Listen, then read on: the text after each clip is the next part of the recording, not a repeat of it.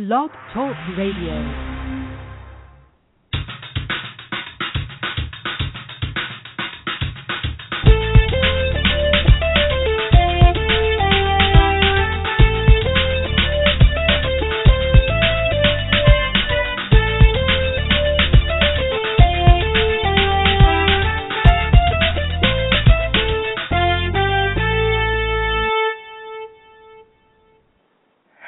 Welcome to Go For It.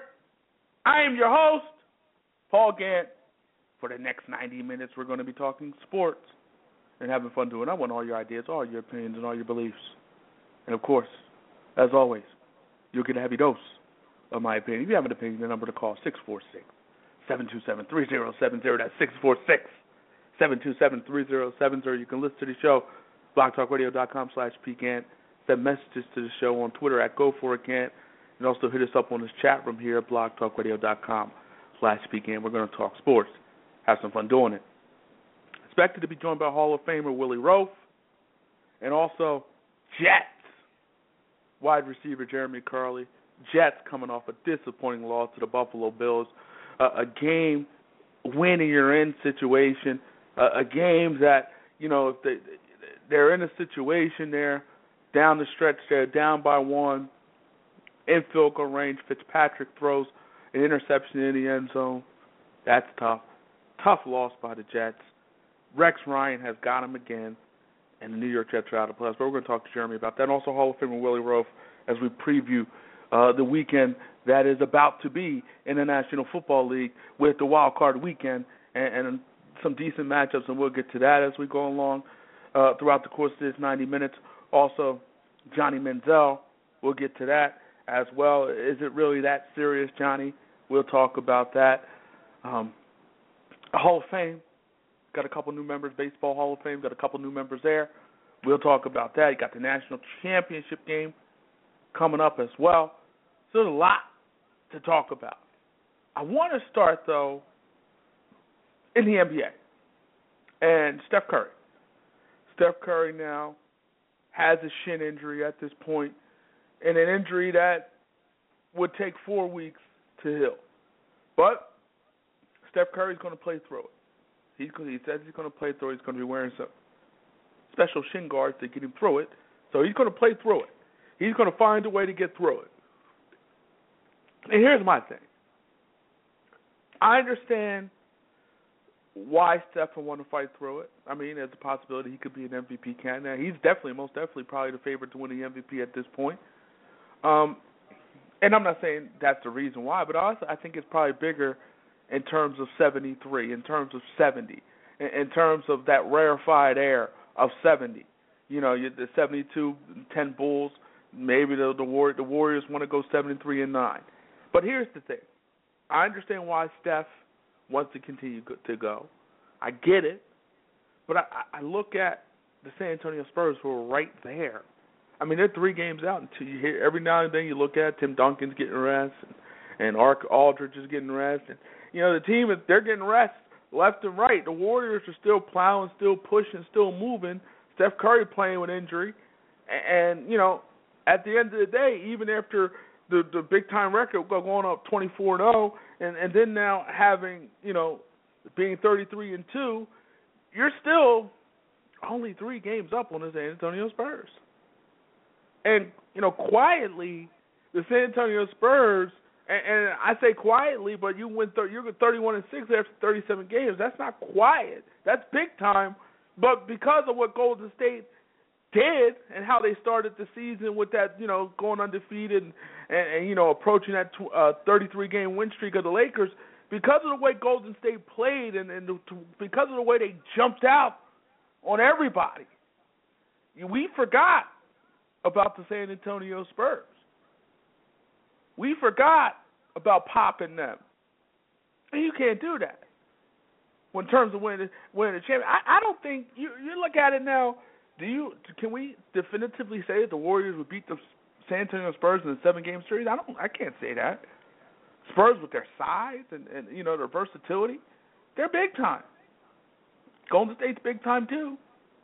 And you know, as we watch the Western Conference, the more and more you believe that these two teams will probably be matched up in the conference finals at some point. In the conference finals, these two teams will probably see each other in the conference final, and the question becomes, who gets it done? Who gets it done? Because and it's funny, I said this last time I was on here, and I'm welcome into 2016. Hopefully 2016 is a great year for you and a great year for me. But I look at the East and I look at the West, and the West is top heavy and the East has balance. And that's funny because the West has always had that balance and the East was top heavy, but now it's kind of flipped a little bit. I mean, the Utah Jazz have an Eastern Conference-like record of 15-20 in the 8th seed. You look at the Sacramento Kings; they have an East-like record of 15-21, but they're only a half game behind the Utah Jazz. So the East has become the West, and the West has become the East. It's funny how things change. NFL now. We got Wild Card Weekend coming up, and I say this all the time, but this is a great time of the year, and this is a great weekend of football this weekend and next weekend, bottom line, because you got a situation where you got football on Saturday, football on Sunday. So you're good Saturday and Sunday for this week, and you're good Saturday and Sunday for next week. And, oh, by the way, on Monday you got a college football national championship. So you got some meaningful, competitive, big-time football coming up in the next few days and weeks, for that matter. And so you look at it,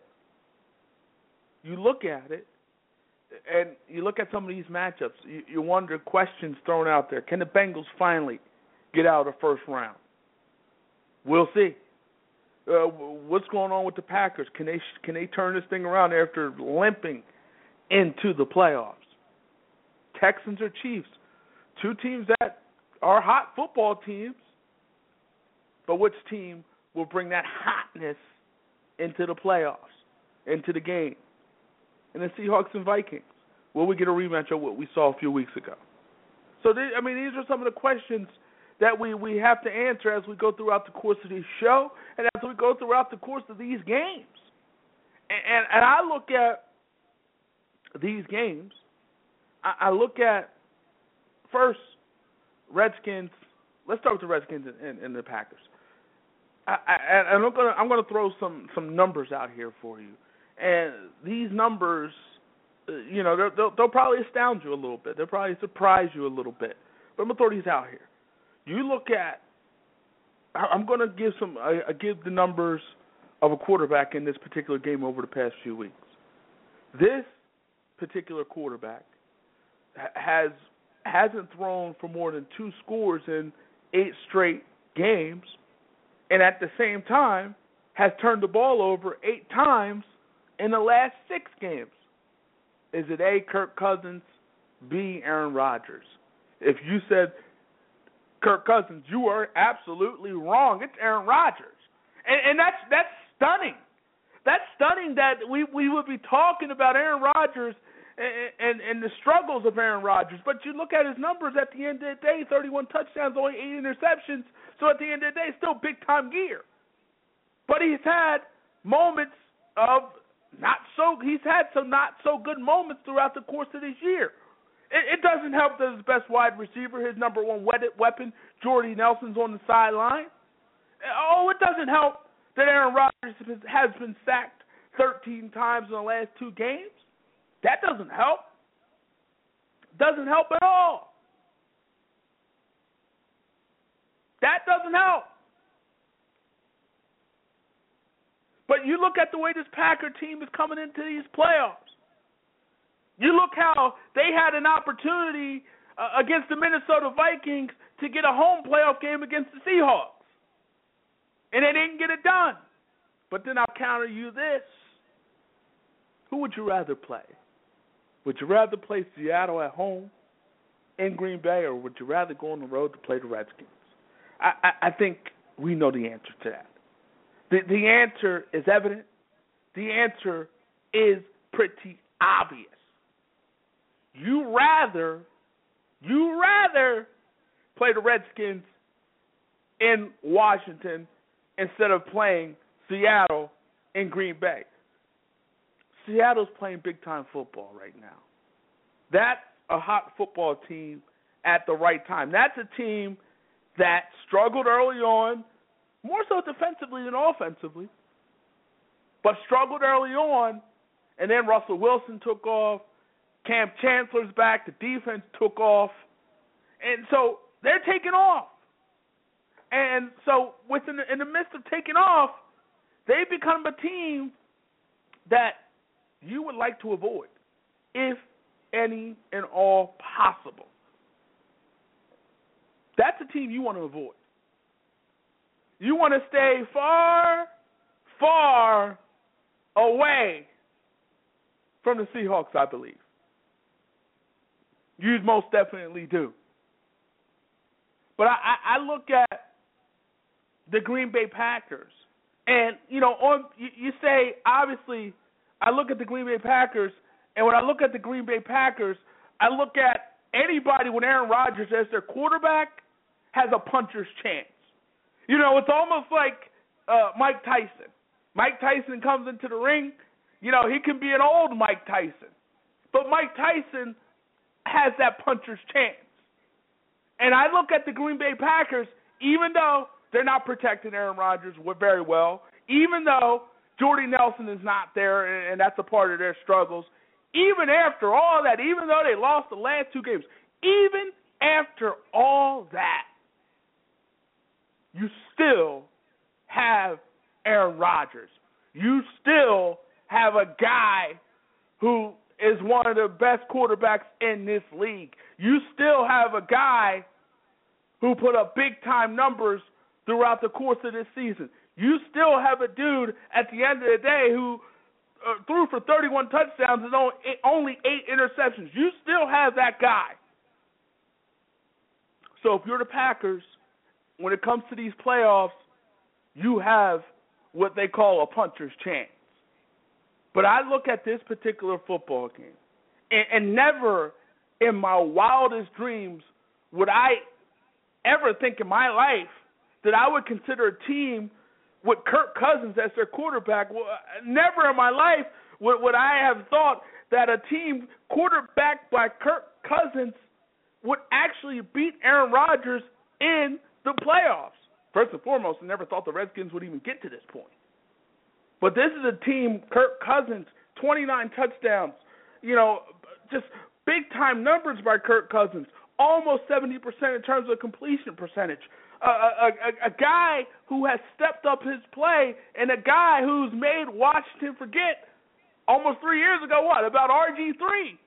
I mean, if I would have told you today that Kirk Cousins, if I would have told you today the Redskins would be in the playoffs and RG3 wouldn't be your quarterback, if I would have told you a few years ago that would be the case in 2015, you would think I was crazy. Because RG3 got off to a huge start in his career. We thought RG3 would still be climbing and rising. Now we look at RG3, he's been inactive the whole year. He's been on the bench the whole year. Hasn't played one snap the whole year. And so I would never in my wildest dreams believed that Kirk Cousins would be in this position. There's never in my wildest dreams where I thought the Redskins would be in this position in 2015. Heck, I thought the Eagles or the Cowboys would be one of the teams that would be, and I thought one of those two teams would be one of the teams in the playoffs representing the NFC East. Didn't think it would be the Redskins. But you look at this Redskin football team, and I know the Packers are a favorite, 1 point. But if you just watch these two teams, you watch how these two teams finish the season, you watch the progression of Kirk Cousins, you see the weapons on the offensive side of the ball for the Washington Redskins, you see how this team has gotten better throughout the course of this year. You see the Packers, who pretty much, last 6 games were 3-3, and a team that pretty much should have got swept by the Detroit Lions, a team that should really have ended the season 2-4 instead of 3-3, a team that struggles and has struggled. And I see, this team, the Green Bay Packers, 25th in passing yards per game, and I'm like, wow, but Aaron Rodgers, 31-8. I see a team that, obviously is a struggling football team, and if you're not, with your left tackle now, a game-time decision, and with your inability to protect your quarterback, and the way that the Redskins are playing at home and have played at home throughout the course of the season, the way Kirk Cousins is flowing, the way Jordan Reed is flowing, the way this Redskins defense is playing better down the stretch, I think it's safe to say, well, I'm not going to tell you what it's safe to say. I'll give you that a little later on. But based off of some of the things I'm saying, you might know where I'm leaning. But I look at also, sticking in the NFC, you look at the Vikings and the Seahawks. You look at, here's how I look at the Minnesota Viking football team. Kudos to Mike Zimmer. Kudos to that football team going into Green Bay and getting the division. That's huge. That's huge for this program. That's huge for progression. That's huge. This is a team, that finished the year on a 3-game win streak, that won a game of it wasn't a playoff game per se, because you win, you still get in. But it was an opportunity for you to win the NFC North. And guess what? Your boys stepped up and won the NFC North. Your boys stepped up and did what you needed to do. That's a big-time victory for this program. But here's what I'll say. Big-time victory for this program, no doubt about it. But if you're the Minnesota Vikings, who would you rather play? Who do you think you would have a better chance against? Redskins or the Seahawks? Well, there was a regular season game where the Seahawks went into Minnesota and gave them an absolute beatdown. And I know this game is going to be very, very cold. It's going to be cold. Cold! So, you're going to strap it up. Get all your warm things that you can get. Can you imagine being out there and watching that particular football game in that type of weather? Here's a news flash. I wouldn't be out there. I most definitely would not be out there. I would be home in the comfort of my own home watching the game. Ain't no way I'd be out there in this particular game. You're talking about a high. This is the high. A high of 0. And we're not even talking wind chill. So this is crazy. Crazy. And so the reality is, we'll see how much the cold will factor into this game. We'll see. But you're talking now a high of 0. That's crazy. Could you imagine playing in that type of weather? Could you imagine? You're talking about with the wind chill is going to make it feel like minus 20 below. Minus 20 below. Woo! Man, that's crazy. But you get paid the big bucks. That's why you get paid the big bucks, to get big victories in big situations. And it's a cold situation. But, I mean, I can't say that favors anybody. Obviously, if you talk snow or you talk, rain or some wind, I think that may affect the football game more so. Well, I can't definitively say that because it's cold and it could affect some things. It could make the ball a little harder. It could affect how people do things, most definitely. But it should be interesting. And I think anytime you have something that I think weather helps the team, the least talented team. And the least talented team in this particular situation is the Minnesota Vikings. So on some level, this could help the Minnesota Vikings. This could help the Minnesota Vikings. This could be something that evens the playing field a little bit. It could even the playing field a little bit.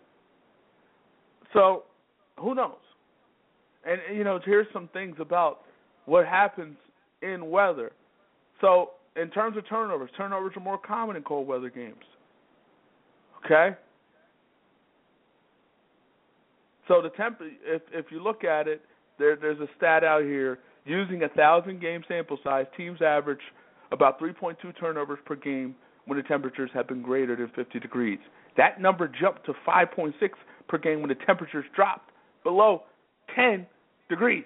So that's a 2-turnover difference on average, and that's, 2 turnovers can turn a football game around very easily. That can easily turn a football game around. And so, obviously, this weather, I think it's a good thing for the Minnesota Vikings. It's a good thing for them because they're the least talented football team here. So the weather helps them out. The weather puts them in position to possibly win this game. Who knows? But it's going to be an uphill battle, I think. But when you say weather, the weather helps the Minnesota Vikings. Helps the Minnesota Vikings, no doubt. We'll see. And I'll give my prediction on that later on in the show. Steelers-Bengals also. We go to the AFC Steelers-Bengals. That's an interesting football game from the standpoint, these two teams have seen each other 3 times. Well, we'll see each other 3 times this season. D'Angelo Williams is out. Andy Dalton is out. And this is a Cincinnati Bengals football team that's trying to find a way to get a playoff victory. It's been a struggle. It's been an issue. It's been a problem for the Cincinnati Bengals in terms of getting out of the first round of playoffs. Maybe a good thing Andy Dalton's not here. Andy Dalton has been ruled out. A.J. McCarron, who's been a part of championship caliber football on a collegiate level. This guy knows what it takes to win on a collegiate level. This guy doesn't seem afraid of this stage. He doesn't seem afraid of this stage. And, so this is a quarterback who, against the Denver Broncos, I watched him on Monday night a couple weeks back. I like what I saw, especially early on. As it went on, he didn't play big-time football throughout the course of the whole football game, but he got off to a great start. But you saw a quarterback who was composed. You saw a quarterback who looked like he belonged on some level. He looked like he belonged. And so here's also some numbers I'm looking at. As I look at the last 3 games of the season that he started, after that Steelers game where he came in off the bench, he was 2 touchdowns, 2 interceptions in that game, but, he's coming in off the bench. But I look at the final 3 weeks of the season, 15-21, 192, 1 touchdown, and a win against the 49ers. Of course, that game against the Broncos, 22 for 35, 200 yards, 1 touchdown. And then last week against the Ravens, 17 for 27, 160 yards, 2 touchdowns. The thing that pops out to me, it's 5 touchdowns, not very, pedestrian numbers. Got it at 200, didn't get over 200 in any of those starts. But I didn't see any turnovers. I didn't see any interceptions. I didn't see a guy who threw interceptions. So with what you have defensively in Cincinnati, and they have a big-time defense, what they bring to the table on the defensive side of football, if A.J. McCarron, and I know they're going up against a big-time Steelers offense, but if A.J. McCarron can not hurt his team, and what I mean by hurt his team is not turn the football over, Cincinnati has a great chance to win this football game because of what they bring to the table on the defensive side of the ball. Because this is a team that only giving up 17 points a game. That's second best in the league. Second best in this league.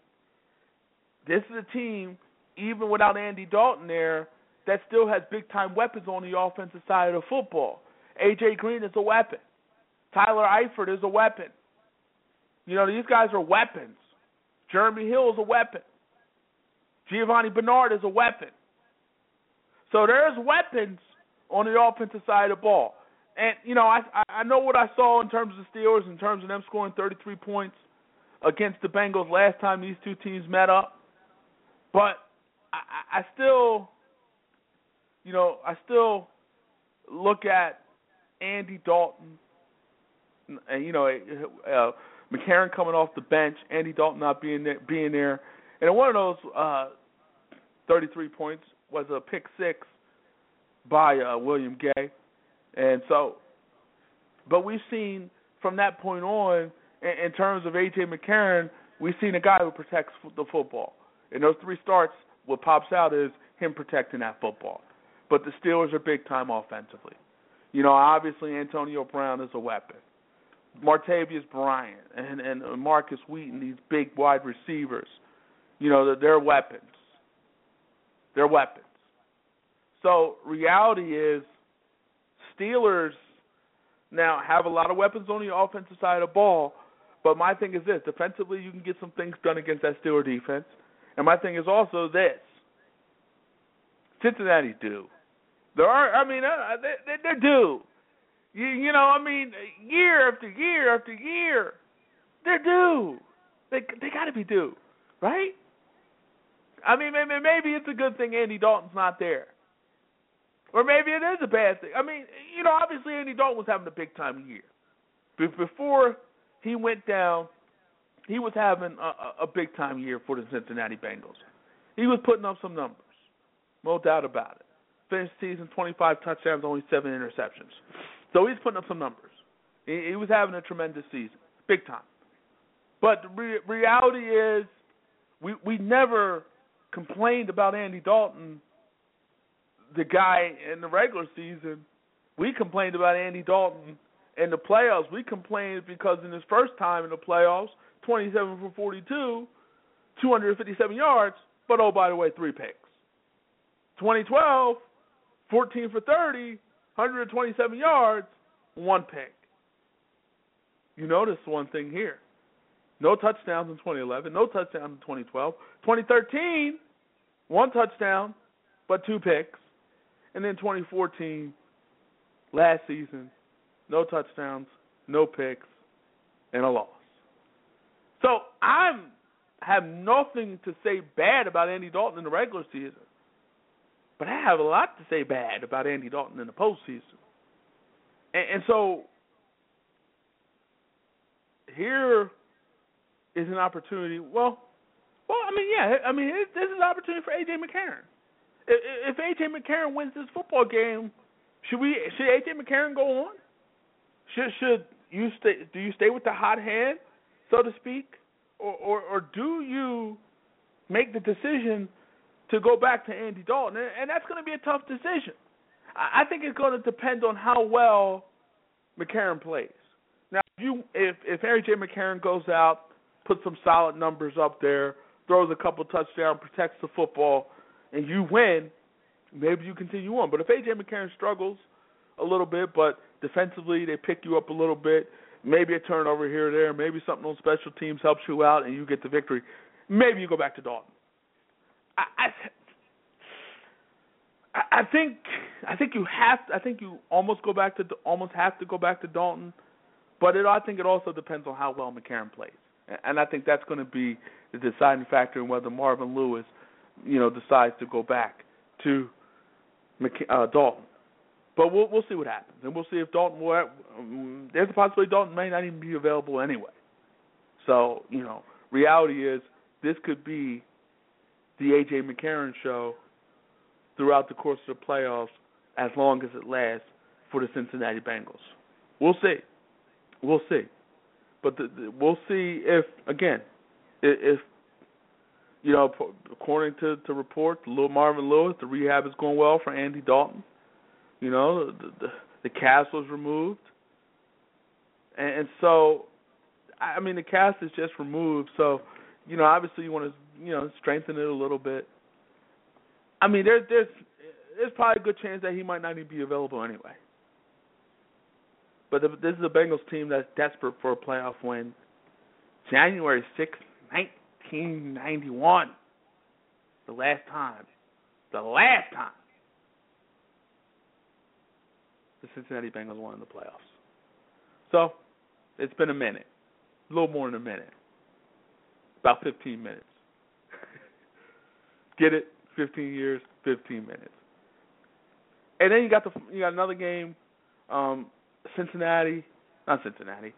Texans and the Kansas City Chiefs, two teams that come into the dance fairly hot. Two teams coming into this situation, ending their seasons on high notes. You got the Texans who won, a bunch of their games down the stretch, 7 of their final 8 they won. And so that's huge. You won some big games along the way, including beating the Cincinnati Bengals at Cincinnati, which is big, on a Monday night game. That was a big victory for that football team, this Texans football team, who's playing some good football. They really have turned this thing around. And Brian Hoyer hasn't been a part of it, but that defense is huge. J.J. Watt is big time. I look at these two defenses, and one of the metrics that I pay attention to when it comes to defenses is points per game, and 19.6 points per game for the Texans. That's 7th, and then you got the Chiefs, who are 3rd in terms of points per game. So that's the metric I pay attention to when it comes to defense. It's not about, to me, how many yards you give up. It's about what are you doing to keep teams from getting into the end zone? Are you keeping teams out of the end zone? And they are keeping teams out of the end zone, the Texans and the Chiefs. But I look at this, and I think, to me, I look at quarterback play. And I look at Alex Smith, who has done a great job over the years protecting the football and has done it this year as well. Alex Smith protects the football. You can say what you want to say about him not getting the ball down the field. He protects the football. And you look at the past, from 2011 till now, past 5 seasons. 2011, only 5 interceptions. 2012, only 5 interceptions. And that was only in 10 games in 2012. 2013, 7 picks in 15 games. 2014, 6 picks in 15 games. In 2015, 20 touchdowns and only 7 picks. So this guy, below 10 interceptions the last 5 years. Below 10 interceptions, under 10 interceptions the past 5 years. Below double digits the past 5 seasons. So this dude has found a way to protect the football over the years. Now, on the other side, you got Brian Hoyer. Now, Brian Hoyer, he's had a solid season. He's definitely protected the football in his 9 starts. Only 7 interceptions, but that's only in 9 starts. So if it's a little longer, obviously the interceptions numbers probably would be a little higher. The interception numbers probably most definitely would be higher. But this is a guy got off to a rocky start there, got benched for a few weeks, came on back in, and has led this team and gotten this team to the playoffs. I mean, you look at last season, 13 interceptions for Brian Hoyer. This year, only 7. Almost 19 touchdowns for Brian Hoyer. But if I say who's the quarterback, if I ask the question, who's going to be the quarterback that makes the big mistake in this particular football game, I would say Brian Hoyer. And turnovers are the great equalizer. Turnovers turn games. Turnovers turn games in favor of the whatever team that is getting the turnovers. And so, with that being said, what quarterback do I trust more? Both of these defenses are big-time defenses. They're solid defenses, play well down the stretch. You can say the Chiefs haven't beaten anybody during these 10 games that they won in a row, but they did beat the Broncos. And, that was the game they put Peyton Manning on the bench. And, Peyton Manning was injured. He was injured coming into that game, but Peyton Manning was sat down moving forward. But, that Chiefs team went into Denver, who was the number 1 seed in the playoffs, in the AFC playoffs. They went in there and they beat them. And I'm not saying the Chiefs beat a lot of good football teams along their way of this great 10-game win streak, but 10 games is 10 games. This was a team that was left for dead. And these two teams faced off first game of the season. These two teams went at it, and the Chiefs won 27-20. That's the game Brian Hoyer actually got benched. Brian Hoyer got benched in that game, and Alex Smith threw for 3 touchdowns in that football game. So I guess, and again, that's earlier in the season. You know, the Texans are a different team at this point. You could say the Chiefs are a different team at this point. But, you know, they were able to, they got Brian Hoyer benched. And so with that being said, maybe Brian Hoyer has a little score to pay with the Kansas City Chiefs. But even with that being said, the Chiefs had success against the Texans. Alex Smith had success, and defensively had success. And Brian Hoyer, you know, obviously, picked off in that particular game. Brian Hoyer and Alex Smith, big-time performance in that game. 3 touchdowns, got it done. And I think when it's all said and done, that'll be a very good football game. And I think when it's all said and done, we'll see what happens. But when we come back, we're going to be joined by Jeremy Kerley of the New York Football Jets. I said football Jets, but it's to be the New York Jets. Jeremy Kerley of the Jets will be joining us when we come back. You're listening to Go For It on Blog Talk Radio. Hello and welcome to Go For It. Donald Faison. Your Knicks have the best chance out east, though. I will say that. The Knicks have the best chance in the Eastern Conference to beat the Miami Heat. And the Knicks have had some success against the Miami Heat in the regular season, but that doesn't mean anything when the playoffs time. When the playoffs come, it doesn't mean anything. I was trying to throw I was trying to throw you a bone, man. I was trying to get your hopes up. Come on, man.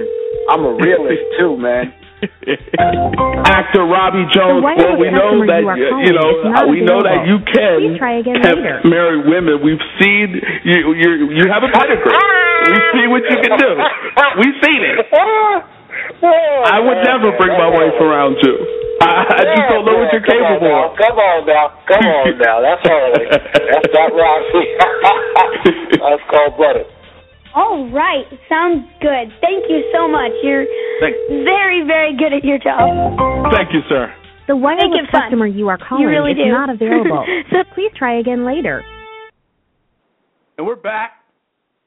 Go For It. Blog Talk Radio. Talking sports. Having fun doing it like we do at this time here each and every Friday. We're still trying to get Jeremy Kerley on the line. Hopefully we can get him on before we get out of here. And we'll be getting out of here at 8:30 today. So hopefully we can get him on before we get out of here on today. How you doing? New Year get off to a good start? I hope so. It's off to a good start for me. Can't complain. Happy. Excited. Can't complain at all. You're listening to Go For It, Blog Talk Radio. Okay. Hey, what up? It's Corey Almeida, a.k.a. Corey Live, host of Picturica on the Hub and warm-up host for American Idol and Dancing with the Stars. And right now, you are listening to Go For It on Blog Talk Radio with my man Paulie G and Jeremy. Get it? Thank you, sir. You got it, brother. Have a good one, man.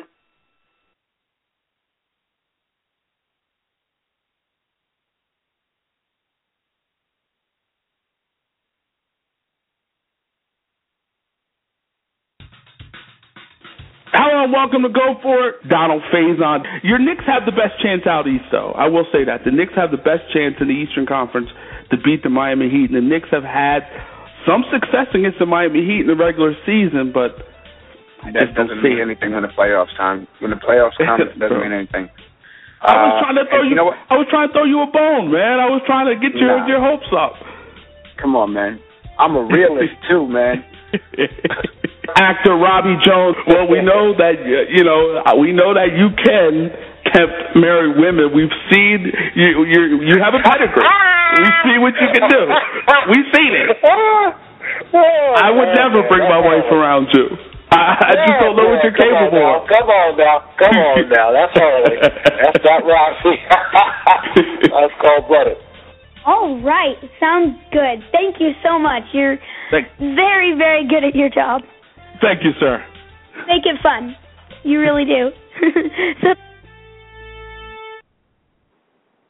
We're back. Go for it. blogtalkradio.com/pecan. Talking sports. Having fun doing it. And you look at, we focused on the playoffs, the NFL playoffs, and again, you know, the playoffs are going to be fun, whole heck of a lot of fun. 2 weekends of Saturday and Sunday football. Who can ask for more? Who can ask for more? I don't think we can ask for anything more. But I look at also, I'm excited, obviously. And, you know, even though this is Wild Card Weekend, this whole thing is pretty wide open in my mind. It's AFC, Patriots are limping in. Broncos, I think there's questions at the quarterback position, Manning or Osweiler. The NFC, Arizona's solid. Carolina's big time, but I think the three teams, Arizona, Carolina, Seattle, those are the three teams I'm looking at in terms of teams that I believe can go to the Super Bowl out of the NFC. Those three teams, and I guess the Green Bay Packers, I'd give them a puncher's chance because Aaron Rodgers is their quarterback. But I look at it, and it's going to be fun. Can't wait for it to all happen. But I'm going to go to baseball now. And Ken Griffey Jr. is a Hall of Famer. Mike Piazza is a Hall of Famer. And so, you know, obviously, exciting times for Ken Griffey. Exciting times for Mike Piazza. And Ken Griffey, 99.93% I mean, crazy. Crazy. But Ken Griffey got 100%. He's 100% a Hall of Famer. I mean, here's the thing. It doesn't really matter. I mean, he did earn the highest percentage of Hall of Fame votes, highest percentage ever. So it doesn't really matter. He's still a Hall of Famer. But, and again, nobody's ever got 100%. But Griffey's gotten the highest over guys like Hank Aaron, Tony Gwynn, Randy Johnson, Greg Maddux, Mike Schmidt. But I'm like, 100% should be 100%. You know, Ken Griffey Jr. is Ken Griffey Jr. Ken Griffey Jr. is big time. Ken Griffey Jr., you know, hit all those home runs in an era where everybody was juicing. A lot of steroid babies during that era. And Ken Griffey Jr. was big time. And he was clean. But why not 100%? Why not 100%? I mean, you know, it is what it is. Again, not a big deal, but you don't think Ken Griffey Jr. is a Hall of Famer? I mean, come on. 99.3? Come on. That 0.7%? Who are you? Come on. But anyway, Griffey's in. Mike Piazza's in. And you know, Mike Piazza, you know, obviously, I think over the years, the whispers about possible steroid use has always affected Mike Piazza's ability to get into the Hall of Fame. But he never tested positive. You can say about Bonds as well. But, I mean, he never was tied to anything. So it's about time. Mike Piazza, forget the whispers. You know, people can whisper to the days, you know, to the cows come marching home, but he belongs in. And quite frankly, you know, Barry Bonds belongs. Quite frankly, Roger Clemens belongs. Mark McGwire, to me, is questionable. You know, Sammy Sosa, a little questionable. You know, Rafael Palmeiro, questionable. And the thing was, you know, you got dudes, you know, hitting massive, big-time home runs during the steroid era. You got dudes who had no business hitting 50 home runs, hitting 50 home runs. Brady Anderson always comes to mind, dude hitting 50 home runs that one season with the Orioles. You know, that's something that probably should never have happened. You know, And again, I don't know. We can't obviously say, there's no proof in terms of Brady Anderson and steroids, but come on.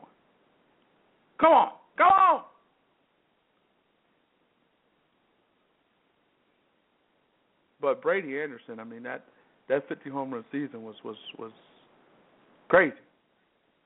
Absolutely crazy. 50 home runs. Brady Anderson. And again, we don't have any proof, but when you go from a guy who, 30 homers by the All-Star break, he never hit more than 24 home runs in a season before that, after that, and it's like all of a sudden we got a dude now who is Babe Ruth. But I mean, it came with the steroid era. That came with the territory. I guess there's many arguments. You could say, well, everybody cheated, so you're the best of the cheaters, let them in. Or you can say they cheated, bottom line, they can't get in. But Clemens' votes went up. Bonds' votes went up. So maybe slowly but surely, those guys are inching their way closer to Cooperstown. Maybe they're inching closer to Cooperstown. Time will tell. But again, if you ask me, Bonds belongs in, Clemens belongs in, and everybody else we can start having some debates and questions about. But again, that's the era of baseball that we were in. I mean, Rafael Palmeiro, 5-run, and obviously 500 home runs is always that number. Bing, ding, ding, ding, ding, ding, ding. You hit 500, you go in. But Palmeiro, he hit 500, and we all know he said he didn't take steroids, and we all know what happened. So it's going to be interesting how it plays out. It's going to be interesting, and it should be, again, let Bonds in, let Clemens in. At the end of the day, they did cheat, but I look at it, those guys would have got in cheating or without cheating. You know what I'm saying? They would have gotten him regardless. Then maybe Bonds doesn't hit 70. Maybe Clemens doesn't continue on as long as he did and as effective as he was. Maybe he doesn't. Maybe he does. Who knows? But I think he still, minus the steroids, still probably would have got in. Probably. And Sammy Sosa, golly, 57 home runs he averaged from 1998 to 2001. Do you remember that? You remember that 1998 season? McGuire smacking those home runs out of the park, and 70 home runs. Crazy to think that these guys were putting up those type of home run numbers. Crazy.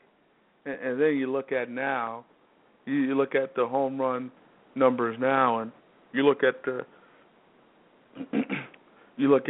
Bryce Harper with 47 and Chris Davis with 47. Bryce Harper 42, Chris Davis 47. Nobody has 50. No 50s in there. Most definitely no 60s. It's crazy how much things have changed in the game of baseball for the better. We don't see anybody cheating. It became a little ridiculous. Guys hitting 60 home runs here, 60 home runs there. That was ridiculous. But it was a fun time. It brought people back to the ballpark, and in the end, it helped baseball out. And probably one of the reasons baseball had a blind eye to the steroid era. You're listening to Go For It on Block Talk Radio.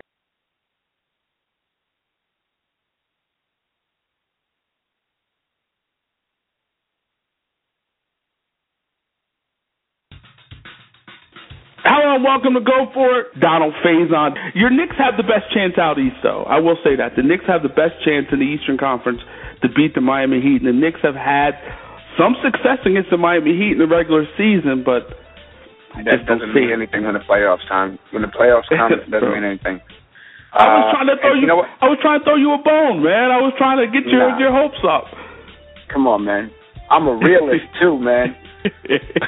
Actor Robbie Jones. Well, we know that you can marry women. We've seen you have a pedigree. We see what you can do. We've seen it. I would never bring my wife around you. I just don't know what you're capable of. Come on now. That's Harley. That's not Roxy. That's called butter. All right. Sounds good. Thank you so much. You're very, very good at your job. Thank you, sir. Make it fun. You really do. And we're back. Go for it. BlogTalkRadio.com, talking sports. Having fun doing it. We got a national championship game coming up. Dabo Swinney and the Clemson Tigers. Nick Saban and the Alabama Crimson Tide. Coming up and coming at ya. Monday. All my rowdy friends are here on Monday night. But we got a big game coming up.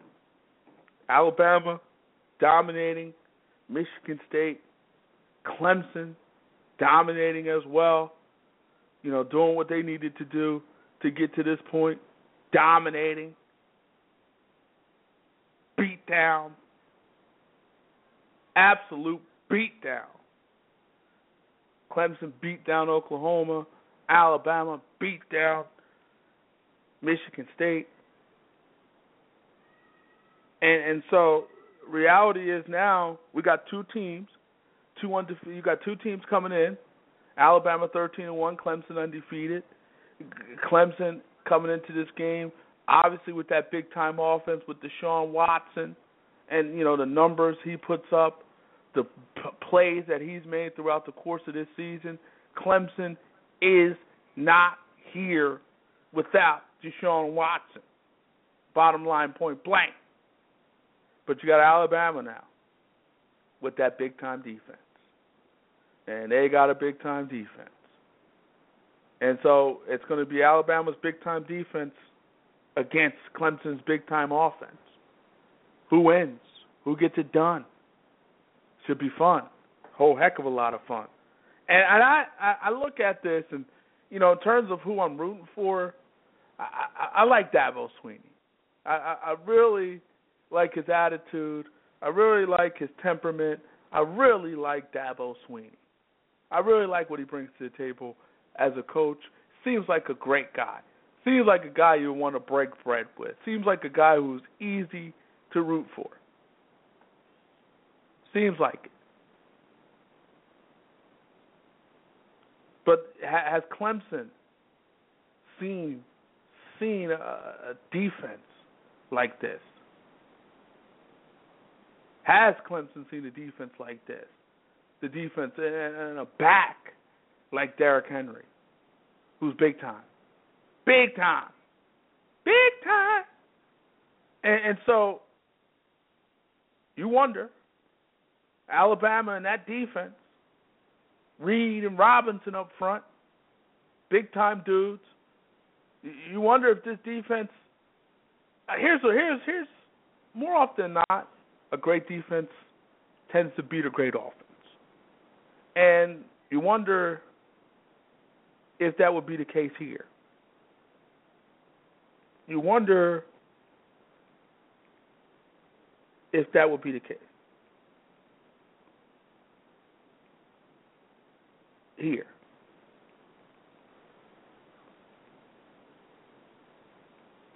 You wonder.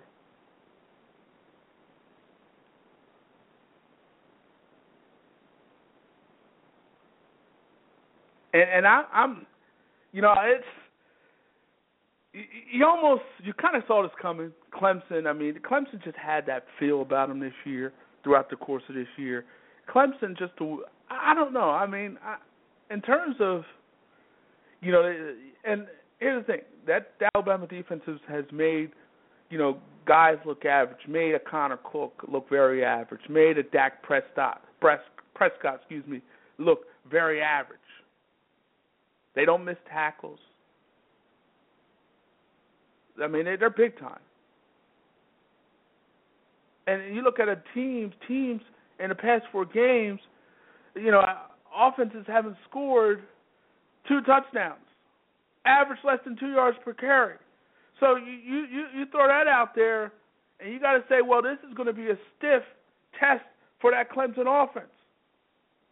Well, it's going to be a steep test. It's going to be a fun test. I think it's going to be great. It's going to be a great football game. Great offense, great defense. Who comes out on top? Great offense, great defense. Who gets it done? You'll get my prediction later in the show. Johnny Manziel. This dude now. Hold on, before we go to Johnny, Deshaun Jackson had some interesting comments today. As we know, Chip Kelly, gone. Out the door.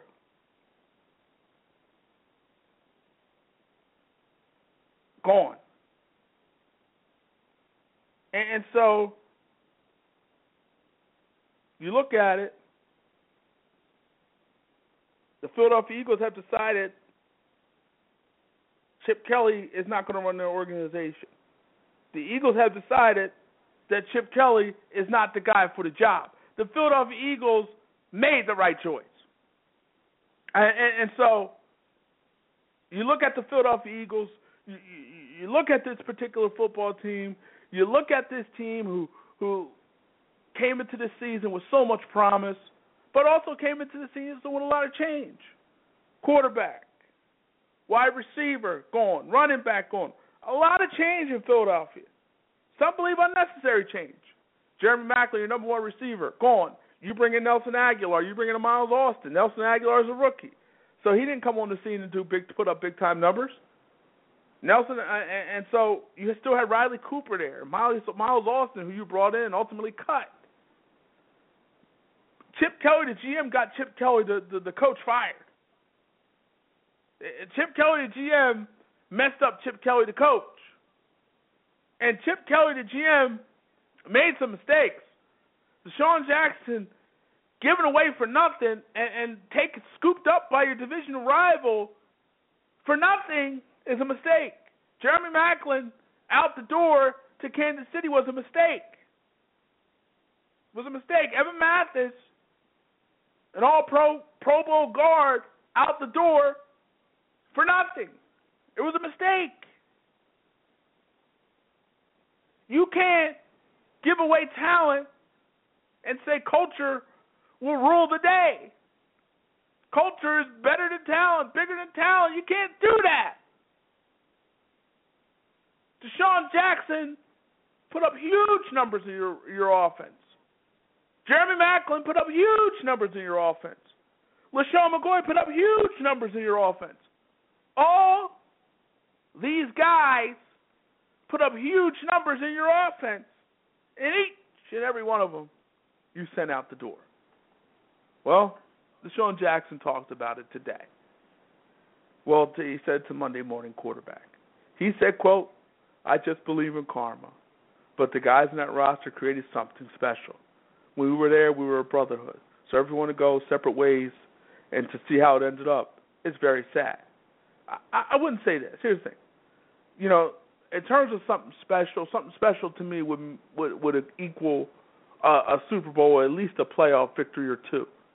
That something special would equal that. You know, that's something special to me. I mean, maybe me and Deshaun got different definitions of what special is, but special to me is a playoff victory or two or a Super Bowl. And here's the thing. It became here's the thing. When you make moves the way Chip Kelly made moves, you got to make sure that you replace it with decent players. You got to make sure you replace it with guys that can get it done. You didn't do that in Philadelphia. You replaced it with DeMarco Murray, who became very evident and obvious didn't fit in your offense. You replaced your wide receivers. You gave Riley Cooper 5 years, $25 million. I don't know why. Why would you give Riley Cooper that kind of money? He stinks. And you could argue that the Riley Cooper situation derailed Chip Kelly, the coach, and the GM for that matter. I mean, when you have average players popping off, and I know Michael Vick came to his defense, and I know guys came to his defense, and I was one who believed that he deserved a second chance as well. But I would say this. If I felt like that second chance was at expense of a distraction, I'm not doing it. If I felt like that second chance would affect my football team on any level, I'm not giving an average wide receiver, like average to below average wide receiver like Riley Cooper, I'm not keeping him around. I'm not going to keep him around if, he is going to be a distraction to my football team. You don't keep distractions around your football team. You don't. And so Chip Kelly decided to keep Riley Cooper around, and Riley Cooper stunk. He stunk. Absolutely stunk. And you could argue maybe that move was what led to the demise of the Chip Kelly era. You get rid of Deshaun Jackson, get rid of LaShawn McCoy. And I know you say McCoy is about money, but you could have did something to fix that. You messed around and gave DeMarco Murray all that money. Basically now, and maybe when a new coach comes in and he'll fit their system a lot better. But basically, if you were going to stay here in Philadelphia, Chip, you would have been stuck with DeMarco Murray because it would have been cheaper to keep him. $8 million if you keep him on the roster, $13 million hit if you get rid of him. So it's cheaper to keep him. It's cheaper to keep him. And so, with that being said, since it's cheaper to keep him, you pretty much made a mistake and brought a running back into the mix that did not fit what you do on the offensive side of the ball. Does not fit your system. Does not fit what you, Chip Kelly, does as a coach and it doesn't fit your system. So it was absolutely a mistake. But you, Chip Kelly, the GM, messed up Chip Kelly, the coach. And now Chip Kelly is gone. Maybe it is karma on some level that Chip Kelly is gone. I mean, the way they did Deshaun Jackson, the way they kind of sullied his name a little bit. I know the reports are, that you got the article that came out, and a few hours later he was cut. You read the article, it was all old information. It was old stuff. It wasn't nothing new in that particular article. So the NJ.com article. So the point I'm trying to make is this. You, Chip Kelly, you kind of, especially with the timing of you cutting Deshaun Jackson and then the whispers about him and gang ties and all that stuff, you really kind of sullied the man's name out the door. And it made it seem like at the end of the day you could say it wasn't about the outside stuff and so on and so forth. But, at the end of the day, it looks like it. You set up the perception that it's the case of Deshaun Jackson being kicked out the door because of his possible alleged gang ties. I mean, it was wrong on all levels, in my opinion. But and I'm not saying Chip Kelly can still. I think Chip Kelly still can possibly be a productive coach in the NFL. He won 20 games in the first two seasons, so did Ray Rhodes, by the way. But he had success. His offense had a lot of success the first couple seasons in the National Football League. It seemed like he was going to take this world by storm, take the league by storm, and it just crashed and burned. And reality is you need a franchise quarterback in the NFL. Sam Bradford started off shaky, ended strong for the Philadelphia Eagles, but at the same time, are you willing to give Sam Bradford $13, $14 million to continue as your quarterback? And in reality, are you really even sure about Sam Bradford? I think you still have a lot of questions about Sam Bradford. I think the questions are still out there in terms of what Sam Bradford is as a quarterback in this league. In terms of his, he missed 2 games. He was fairly healthy throughout the course of this season, but his numbers were, not great. Solid, but not great. 19 touchdowns, 14 interceptions. Again, solid. But do you want to invest that, a boatload of money into a guy who, hasn't really shown the ability to stay healthy in the NFL or even in college, and also a guy that you still even when healthy, have questions about whether or not he is your quarterback of the future. He is a franchise quarterback. There are still questions. He's only 28, but there's still questions about whether or not this dude is a franchise quarterback. And I think it would be, I don't know if a mistake per se, but I think it would be very tough. Well, I mean, here's the thing. There's not much out there in terms of quarterbacks, franchise quarterbacks in the National Football League. There's not a lot of franchise quarterbacks in the NFL. And I'm not saying Sam Bradford is that guy. I'm not saying that at all. But I think you could do a lot worse. I think you could do worse than Sam Bradford, but I also think you can do better. I think you can do much better. So, with that being said, it should be interesting to see how the Eagles proceed. Where do they go when it comes to Sam Bradford? What decision do they make? Who do they pick as their quarterback? Who is the guy moving forward for Philly? To me, I think you can make a case for Sam Bradford, but I think you also can make a legitimate case against Sam Bradford. I think you can make a legitimate case against it. So with that being said, the Eagles have a decision, and the Eagles should be fun what they decide to do. It should be fun to see, first of all, what coach they pick, and then even after they pick the coach, what are you going to do in terms of once you pick that guy, whether it's Adam Gase, whether it's John Gruden, maybe has thrown his name out there, whether it's a Sean McDermott, whether even a Pat Shurmur, whether even a Deuce Staley. Wherever you go in terms of the quarterback, in terms of a coach, it should be interesting to see if that coach or even the player personnel guy who was Howie Roseman, if they're in love or still want to have and keep Sam Bradford. Should be interesting. Should be very, very interesting. But we'll see what happens. Johnny Manziel. And Johnny, come on. I think all you can say is, come on, dog. Come on, dude. Come on, man. Come on. Come on. You're Johnny Manziel. You're a guy who, you get sit down for a couple games because you got caught partying in Austin and, rapping on the videos and things of that nature. And so you got 4 games left in the season. Your final 4 games to show the Cleveland Browns management, and if not the Cleveland Browns management, to show teams around the league that you can, in fact, be a starting quarterback in this league.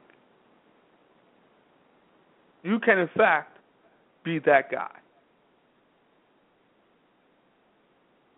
And you look at, even with that opportunity at your hand, even after the mess-ups, even after the first year where you were woefully prepared, you didn't prepare for the games. You didn't do what you needed to do in terms of your study. You didn't do what you needed to do. You were off on the field. You were off on the field, and you were off the field in terms of you preparing to play a game. And then you went into rehab. Okay, you had a little issue, an unspecified reason, but you went into rehab, and I'm not going to hold that against you at all. You went to rehab. People go to rehab to get the help that they need. You need the help, you go to rehab. There's nothing wrong with that. Nothing wrong with that at all. But you go into rehab, and you come out now, and you almost, you get another opportunity. You follow Josh McCown around, a veteran quarterback, and, you have an opportunity. And it's not like you didn't play bad this year. You played decent. You played okay. Yeah, you had guys talking on your that Browns roster that maybe we got a franchise quarterback here in Johnny Manziel. Maybe. But you're looking at a guy now who was allegedly in Vegas, partying in disguise, coming to team meetings looking a little disheveled, almost like you had a couple things to drink or you had a rough night. You had your opportunity. I mean, maybe he does. Maybe he's doing this on purpose. I don't know. Maybe he's doing this on purpose. Maybe his ultimate goal is to get out of Cleveland, go to Dallas. Jerry Jones as his owner. Get an opportunity in Dallas. That's going to be Romo's team, but maybe as a backup. You played at Texas A&M. You're back there in Texas. Maybe you're doing this stuff on purpose because it doesn't make sense. It doesn't make sense that you couldn't wait another week to get your party on. You couldn't wait till the season was over to get your party. Come on, man. You couldn't wait till the season ended. You couldn't wait a couple weeks to get your party on, man. You couldn't wait.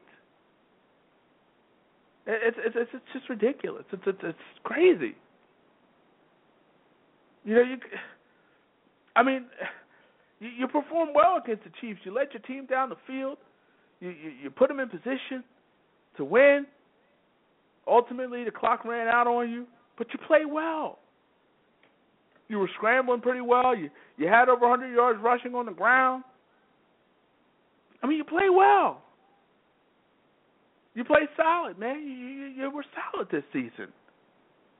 But you couldn't wait. You had to party. You had to get your party on. You just couldn't hold back. You, my friend Johnny Manziel, has some tough questions to answer. You, my friend Johnny Manziel, has to figure out what you need to do moving forward to be a player in the National Football League. You, Johnny Manziel, have some serious problems that you need to address. You, for whatever reason, have to party. And if you're one of those dudes that have to party for whatever reason, you got to figure something out. If you're not handling your business on the football field, if you're not handling your business, your job, well, what use is all that? What use is all that? You had an opportunity in Cleveland to really, really, cement yourself as the starter, but maybe you're doing it on purpose. Who knows? Maybe you do this stuff on purpose. I don't know. But we're going to bring in a guy, big time, Hall of Famer, Willie Roaf. Willie. How you doing? How are you? Happy New Year. Good. Happy New Year, you too. And let's get right down to it, Willie. What are your thoughts on Johnny Manziel, a guy who, can't stop partying, allegedly in Las Vegas, in disguise partying? What do you say about him? I think he's trying to recently get out of Cleveland. He didn't want to be anymore. They're a little bit dysfunctional with the organization. And think about the organization and everything that's going on with them and all the people that have been fired and new coaches and new coaches they've had the last couple of years. And I think a lot of guys want to go, but you always have to conduct yourself as a pro. And the kid has a lot of upside, but if you go to rehab and you have a alcohol problem, then you don't need to be. First of all, he should stay out of Vegas. I don't know why he's going to Vegas, and he needs to just stop going out. But it seems like he can't do it. Yeah, and that's the thing for me. You couldn't have waited a few weeks to get your party on.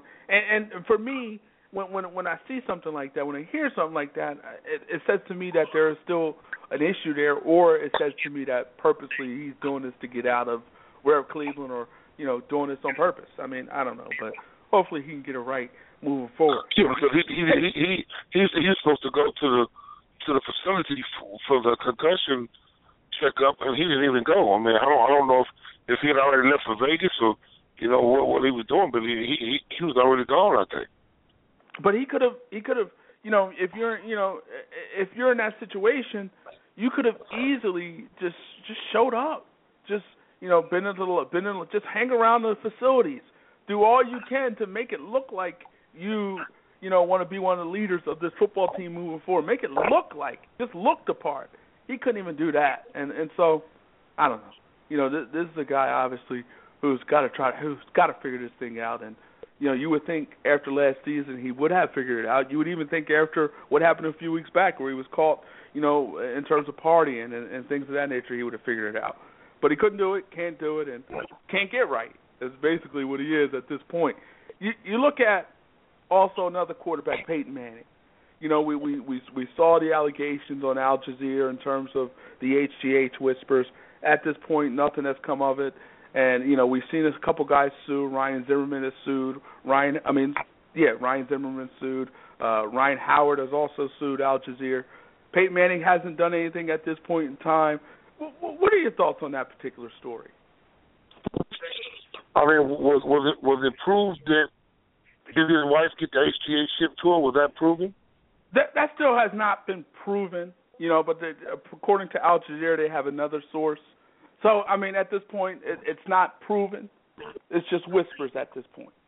Well, if his wife was receiving HGH at the time after Peyton had that neck surgery, and it was coincidentally 2011, when it was the point in time when he was rehabbing, that would seem to me kind of like too much of coincidence for both of those things to be going on at the same time. Right.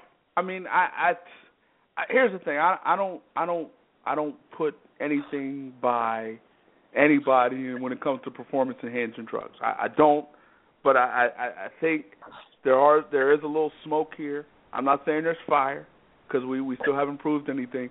But to me, I'm interested to see if Peyton Manning is going to sue. And to me, if he sues, then that tells me something. If he doesn't, that tells me something too.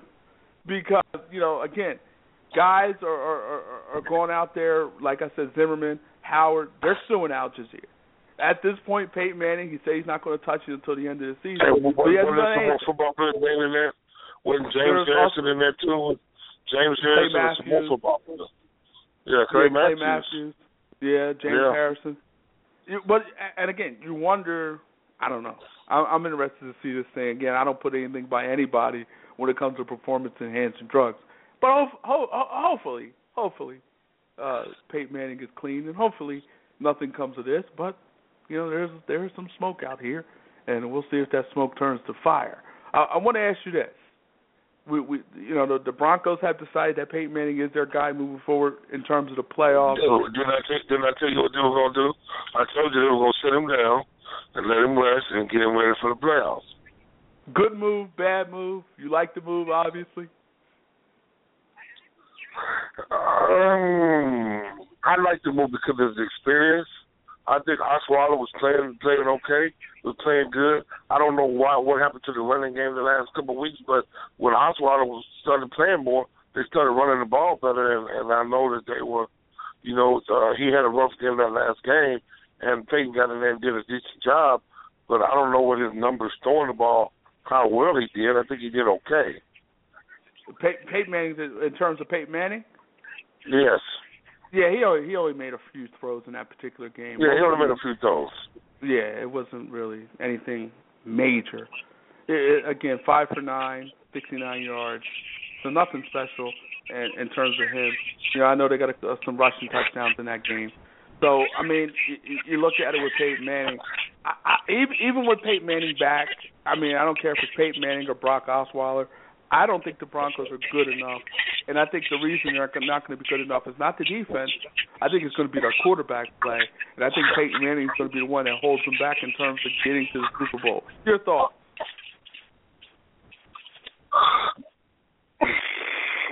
I guess if you got to go with Peyton Manning in that situation.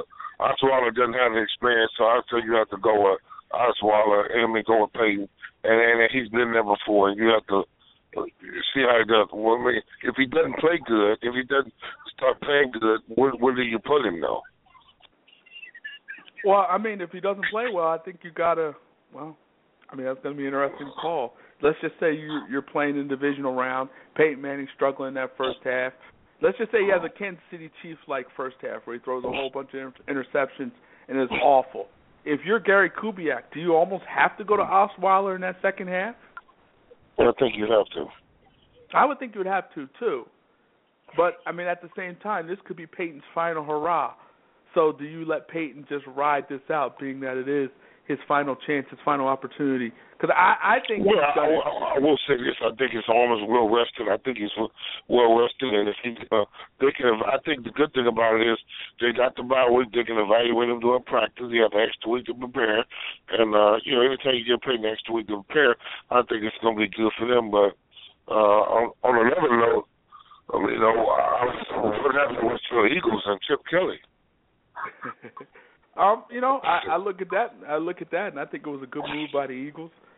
Chip Kelly dismantled this football team. Chip Kelly made some very questionable decisions, and anytime you make radical change like that, and that radical change doesn't equal success, I think somebody has to pay for what happened and what went wrong. And I think Chip Kelly was the guy who paid for it. He should have paid for it. Well, and what those college coaches have to understand is the NFL. You just can't interchange parts and put up guys in. This isn't college football. It doesn't work like that. And I think it's a lesson learned, but some college coaches just, it takes a while. Look at Pete Carroll. It took Pete Carroll a while to learn how to become a NFL coach. It doesn't happen overnight. But you just can't interchange parts. No, not at all. You just can't get rid of guys. And, here's to me, one of the most, you get rid of LaShawn McCoy, and I understand why you did it. You get a linebacker in Kiko Alonso, who didn't play very well this year. But you bring in DeMarco Murray, you give him a bunch of money, and he doesn't necessarily fit what you do in your system. So that's a big-time indictment on Chip Kelly. You give up a guy in LaShawn McCoy who won a rushing title in your system, and then you're bringing a guy in like DeMarco Murray who, again, at the end of the day, doesn't fit what you do. So it was. No, Ryan Matthews did fit in good with the system. Ryan Matthews had a very good year. I thought he fit in. I thought he played very well coming off some of the injuries he had when he was in San Diego. And he actually fitted better than DeMarco Murray. But the reality is Ryan Matthews, the issue with him is injury. He missed a few games. He's always had issues when it comes to injury. We're talking to Hall of Famer Willie Roaf. I mean, Deshaun Jackson said it was karma that, Chip Kelly got fired. Maybe it was just karma. Is that possible? I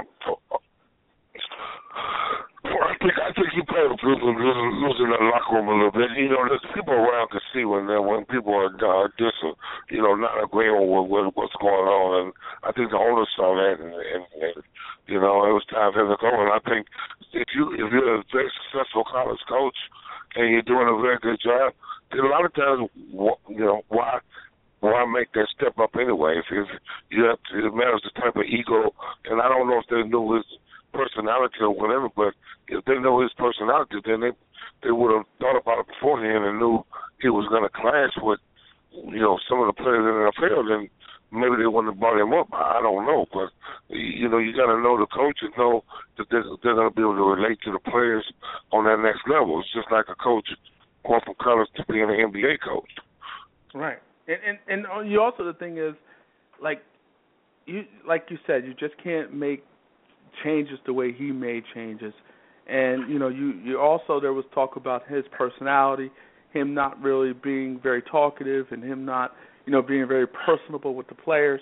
I mean, all those things came out. But, I mean, we heard similar things when it came to Bill Belichick at one point in his coaching career with the Browns and everything. And then ultimately he got that second chance and he made it work. But also, you also have to look at it this way, too. He was very fortunate that he found a franchise quarterback in Tom Brady basically by accident, if you want to be honest about it. And so you can even look at Pete Carroll. I mean, he was very fortunate to find Russell Wilson. And, that's not a knock on those guys, but, I mean, at the end of the day, players win championships. And coaches help, don't get me wrong, but at the end of the day, if you don't have the horses, it don't matter how good of a coach you are. You can't get it done. And, fortunately for Bill Belichick, he found his Tom Brady. Fortunately for Pete Carroll, he found his Russell Wilson and maybe Chip Kelly, his next stop, wherever that might be. Hopefully for him, he can find a franchise quarterback. And also hopefully for him, he's learned his lesson in terms of some of the mistakes that he made with the Philadelphia Eagles. And hopefully he won't have any personnel say because, my goodness, Chip Kelly, the GM, really messed up Chip Kelly, the coach, big time. And that's the reason right now he's on the outside looking in terms of the Philadelphia Eagles. But it was the right move. It was most definitely the right move. I was hoping for it, and I got what I wanted. It was a great New Year's gift for me. So, I was very happy to see Chip Kelly out of Philadelphia. And, again, I hope he resurfaces somewhere. And I'm not saying Chip Kelly can't be a big-time coach in the NFL, but not here in Philadelphia. Maybe he can go somewhere else. Let's look at a wild card weekend now. Your Chiefs, 10-game winning streak, playing big-time football right now. Alex Smith playing well. That defense playing well. Jeremy Maclin putting up big-time numbers for you guys. And so you go into I'm saying you guys, you guys go to the Texans, go to the Houston Texans. Houston Texans have won 7 of the last 8 games. To me, it comes down to quarterback play. The quarterback I trust more in this game is Alex Smith. Your thoughts? Chiefs get it done on Saturday, tomorrow? It's going to be a tough game. I think that's going to be a really close game. I agree with you. I think Alex Smith is playing better. They're starting to, and really, to be honest with you, that with the line and with the other running backs they've had in there, that offense has clicked better.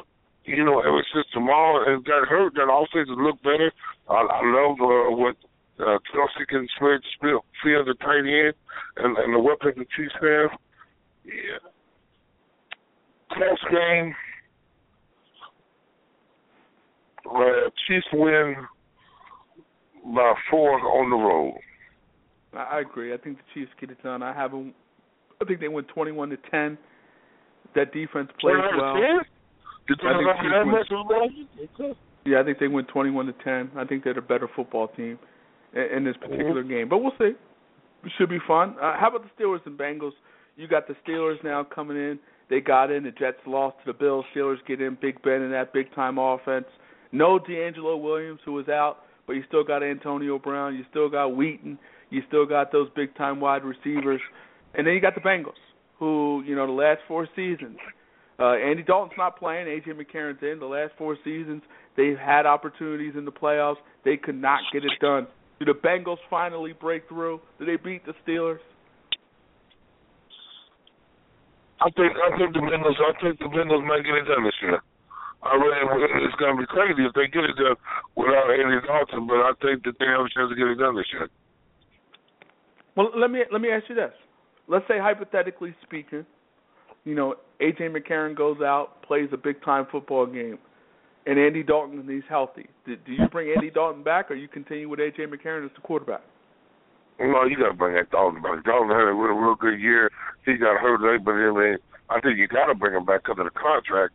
But, he just signed. But, you bring him back. A.J. McCarron is still learning. Excellent quarterback at Alabama. I think his upside is good, but you got to bring Dalton back. I think, see, to me, it's questionable from the standpoint, okay, Andy Dalton has been big time in the regular season, but he's been awful in the playoffs. And also, if A.J. McCarron, let's just say A.J. McCarron goes out 300 yards, 3 touchdowns, big-time performance, you don't keep that hot hand in? What did he do? In the regular season game, what did he do? I think he did with 280 and 2 touchdowns and 2 picks. So, I think he can play better than that. I think he's going to play better than that. I think he can because he played against him late in the season. So he knows him, but he played against him. At least he got a chance to play against him. So, he's still young, though. You got to, I think he's a rookie. He still got some time to grow. But you got to bring Dalton back. Dalton has been, I know they've had some excellent regular season with him. He's I don't know when he would come. It would tell him if he'd be ready to play the next week or not. But if AJ wins the game, it's going to be hard to bench him. If he plays a style of football game, then it's hard to bench him. It's going to be tough. If he plays very, very well, But, Cincinnati, I think this is going to be a game Cincinnati wins with their defense, and that defense is big time. I think this is a game they win with their defense. I think they find a way to limit that Steelers offense. And I think they finally get it done. I think they finally win a playoff game. And I like both of these coaches, but I would like to see Marvin Lewis get a playoff victory, and hopefully finally he won. Yes, finally. Yeah, hopefully. You go to Sunday now. You got the Seahawks and the Vikings. This game is going to be cold. They're talking about a high of 0 degrees. They're talking about wind chill making it feel like minus 20 degrees. You got the Seahawks. You got the Vikings. First of all, what's the coldest game you ever played in? The coldest game I might have played in might have been Philadelphia my rookie year, January 1st, I think. You remember the temperature?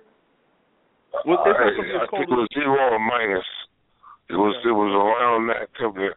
I don't know how cold it was. It was very, very cold. And so you look at this particular football game, and to me, there was a stat out there. I think it was for 1,000 possessions or 1,000 snaps or something like that. The average turnovers in the game is about 3 point something. And then they said that's when the degree is 50 degrees or higher. Now, when it's 10 degrees or lower, turnovers go up about 2 turnovers per game. So I look at this game, and to me, that cold weather favors the least talented team in this game, and I think the least talented team is the Minnesota Vikings coming into this game. So, with all that being said, I think Seattle wins, but I think this is a game I think the weather helps the least talented team. Do you agree? I can't hear. Is it going to be snowing? If it's going to be Russell Wilson, that Seattle team is playing such good football right now. I just can't go against them.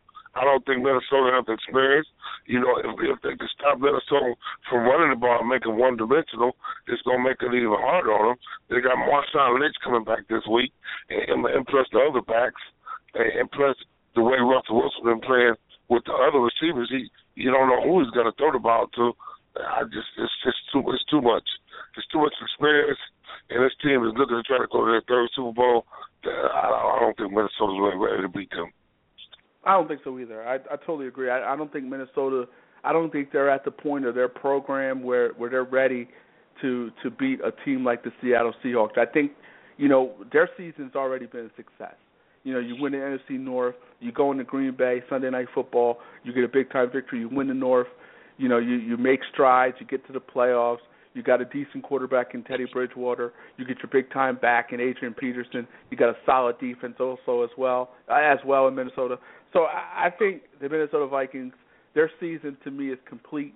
I think they're at the point now where, maybe next year they take a bigger step. But I think at this point in time, they're not ready for what Seattle has to offer. They're not ready to handle what Seattle brings to the table. They weren't ready to handle in the regular season, and they're not ready to handle it now. I think Seattle gets this done as well. In the final game, Packers-Redskins, you got the Green Bay Packers who limped into these playoffs, lost their last 2. A team, Aaron Rodgers, has, been under pressure a lot, 13 sacks in the last 2 games. A guy who's turning the ball over a little more than he usually does, and a guy who even though the numbers are big time, 31 touchdowns and 8 interceptions, has looked average at times throughout the course of this season. Conversely, you look at the Redskins, they're coming in here flying high.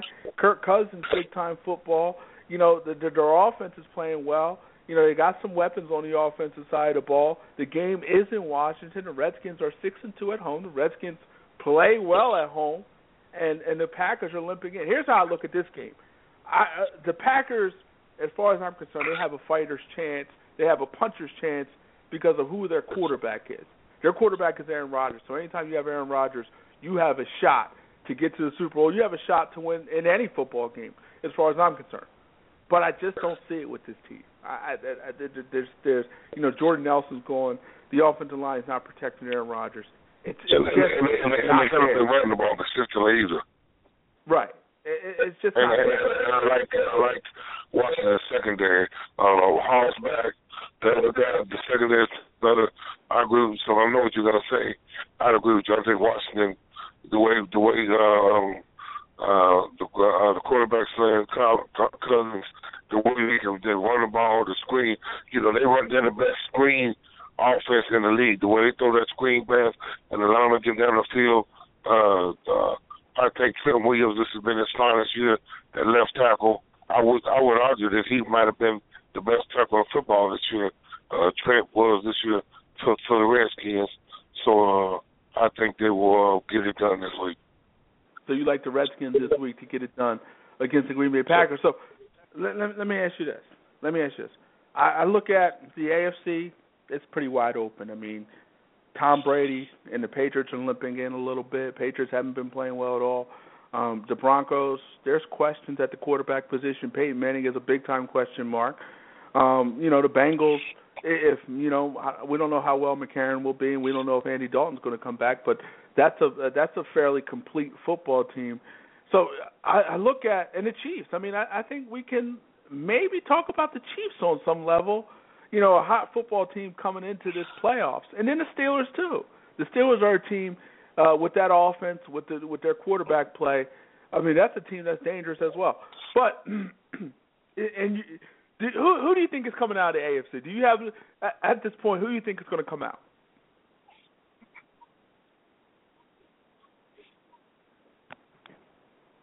That's a good question.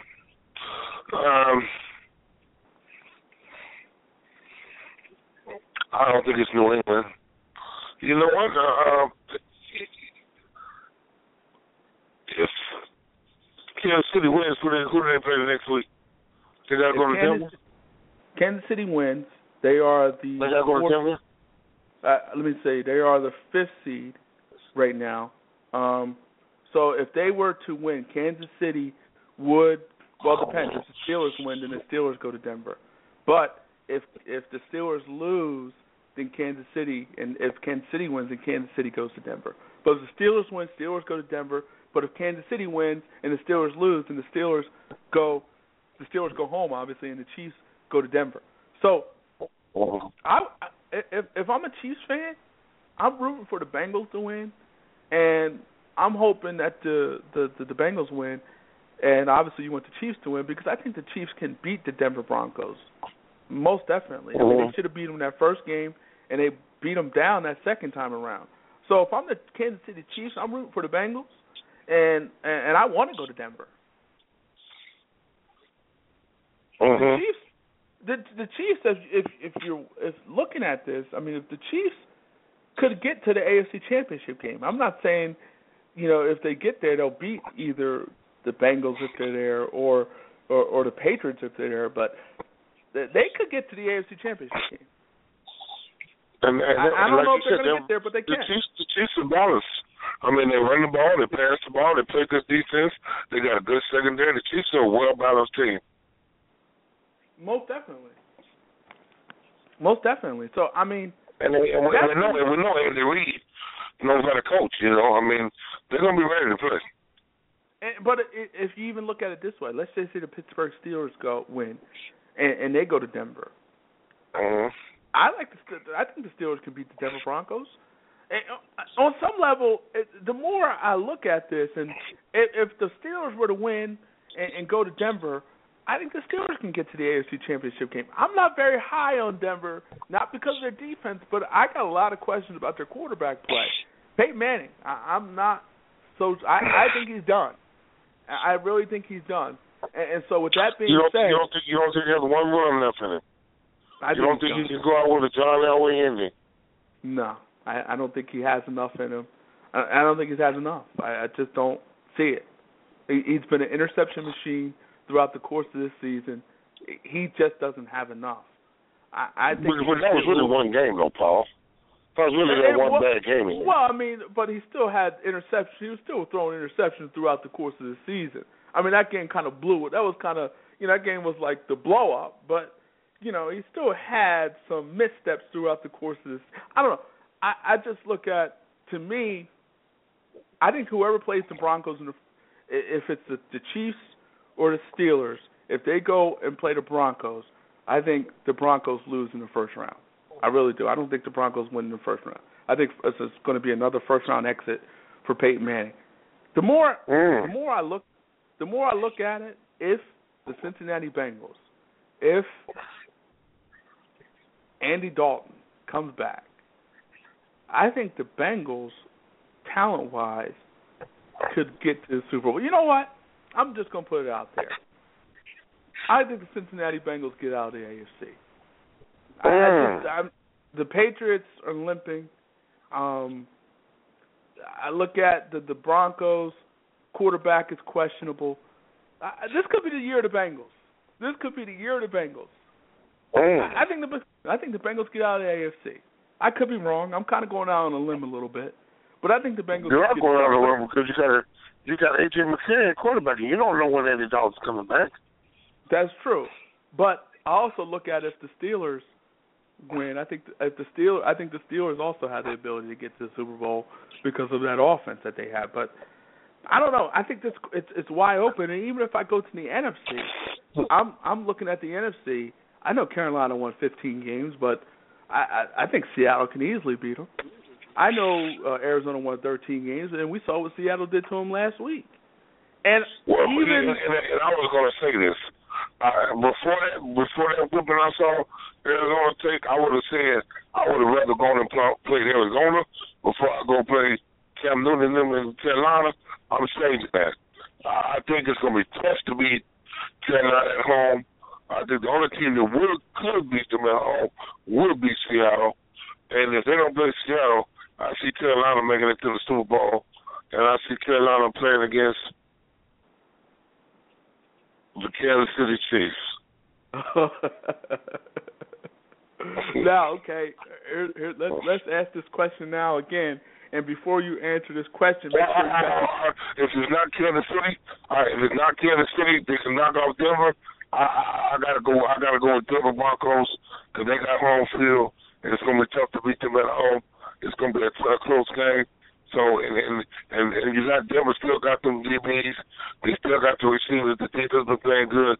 So I have a feeling it could be Carolina, Denver, or if Denver they need to do those two games, or there could be somebody that's going to have to upset Denver at home that's going to beat them. I say the AFC. I honestly believe that 5 of the 6 teams could actually make the Super Bowl. Only team I don't think can make the Super Bowl is the Texans. I think 5 of those 6 teams could actually make the Super Bowl. You're right. It's a lot of parity this year. Yeah, and I look at the NFC, and I see 3 out of the 6 teams. And I'm going to give the Green Bay Packers a puncher's chance because they have Aaron Rodgers. But legitimately, I don't agree. I agree with you with Seattle, but I don't agree that. I didn't like the way Phoenix, Phoenix got beat bad. I just didn't. The way they played them, they lost the Honey Badger. I just didn't see any fight in them. I just, like I said, it's going to be hard to beat Carolina at home. It is, but I just think, Carolina's playing well, but do they scare you? Like, are you scared of Carolina? No, I'm not scared, but if they get up on you, the problem with Carolina, their defense is good. If they get up on you, you're not gonna catch up. You're not gonna just go up and down the field on that defense. That's not happening. And it's gonna be cold. I tell you, you're not gonna just run up and down the field on Carolina. It's not gonna happen. So you feel like this is the year of the Carolina Panthers? I just feel like the way Cam Newton's been playing all year, I feel like that team is hard to beat. He's using I think the game has slowed down tremendously for him. And if they can run the ball with that defense and create a couple of turnovers, it's going to be tough to beat them at home because he can beat you so many ways. It's going to be tough. So it's also the only way, I'm put it like this. The only way Carolina loses at home is if Cam has a bad game. Throw a couple picks, fumble. If Cam doesn't step up and he just has a subpar decent game, then they win and somebody can beat them.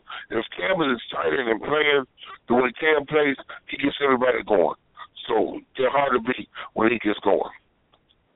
So it should be fun. It should be fun. And I wouldn't mind seeing Cam get to the Super Bowl and ultimately winning the Super Bowl. I wouldn't be opposed to seeing something like that. Well, I think Carolina,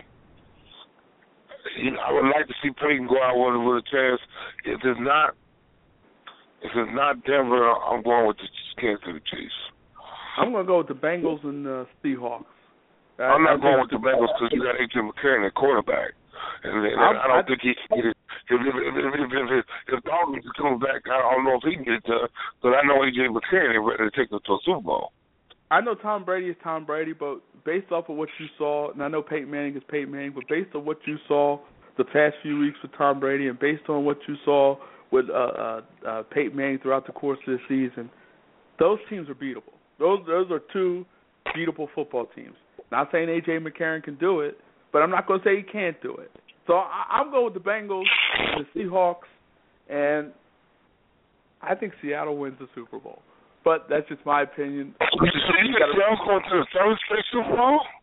Come on, Seattle should have won the Super Bowl last year. I think it's Carolina's year. I think it's Carolina's year. You look at Seattle, how they're playing in terms of the way they ended the season. They're ending the season on a high note. They're playing some big-time football right now. Their defense is playing well. Their offense is playing well. I think Carolina. I think Seattle gets it done, but we'll see. I mean, that's why we play the game. And I got Carolina versus Denver, Memphis, and I got Carolina. I got Cam Newton MVP, and I got Cam Newton Super Bowl MVP. Okay, so this is the year Cam Newton. It's all about Newton show this year, and it's just his first baby. So it's all about Cam Newton. We'll see. It should be a lot of fun as we see. We'll see how this thing all plays out. Willie, pleasure, man. Thank you for having me. Hall of Famer Willie Roaf, and we'll see what happens. That's why it's all fun. I'm going to go with the Bengals and the Seahawks, and I think the Seahawks win the Super Bowl, but we'll see. Maybe I'm wrong, but I doubt it. But anyway, championship game coming up. You got my predictions with the NFC, with the wild card weekend, and then the Super Bowl as well. Championship game coming up on Monday. Obviously it's that Clemson offense against that tough Alabama defense. Alabama's big time. They're one of the best teams in college football. Clemson's one of the best teams in college football. Obviously they wouldn't be on the stage if they weren't. But like I said, I like Clemson's mojo. I like Clemson. I like what's going on with Clemson right now. I just like their energy. And again, I could be wrong, and maybe I will be wrong. But Deshaun Watson's playing big-time football, and this Clemson offense is playing big-time football. There's something about this Clemson team, to me, that looks special, that looks national championship worthy, and I'm going with Clemson. You could say Alabama has that big-time defense. You could say a great defense always beats a great offense, but I'm going with Clemson in this game. I just like what I see out of Clemson Tigers. I just like what I see out of Dabo Swinney coaching that football team. I like Clemson. I could be wrong. I may be wrong, but I doubt it. I want to thank Hall of Famer Willie Rowe for stopping by. We were supposed to be joined by Jeremy Kerley. We couldn't get him on. Maybe we'll get him on in a future show. You can listen to this show and other great shows, blogtalkradio.com/begin, where you can listen to this show and other great shows. Follow us on Twitter at GoForIt. Follow us on Twitter at GoForIt. For everybody here, go for it. We hope you have a great weekend. See you later. Take care.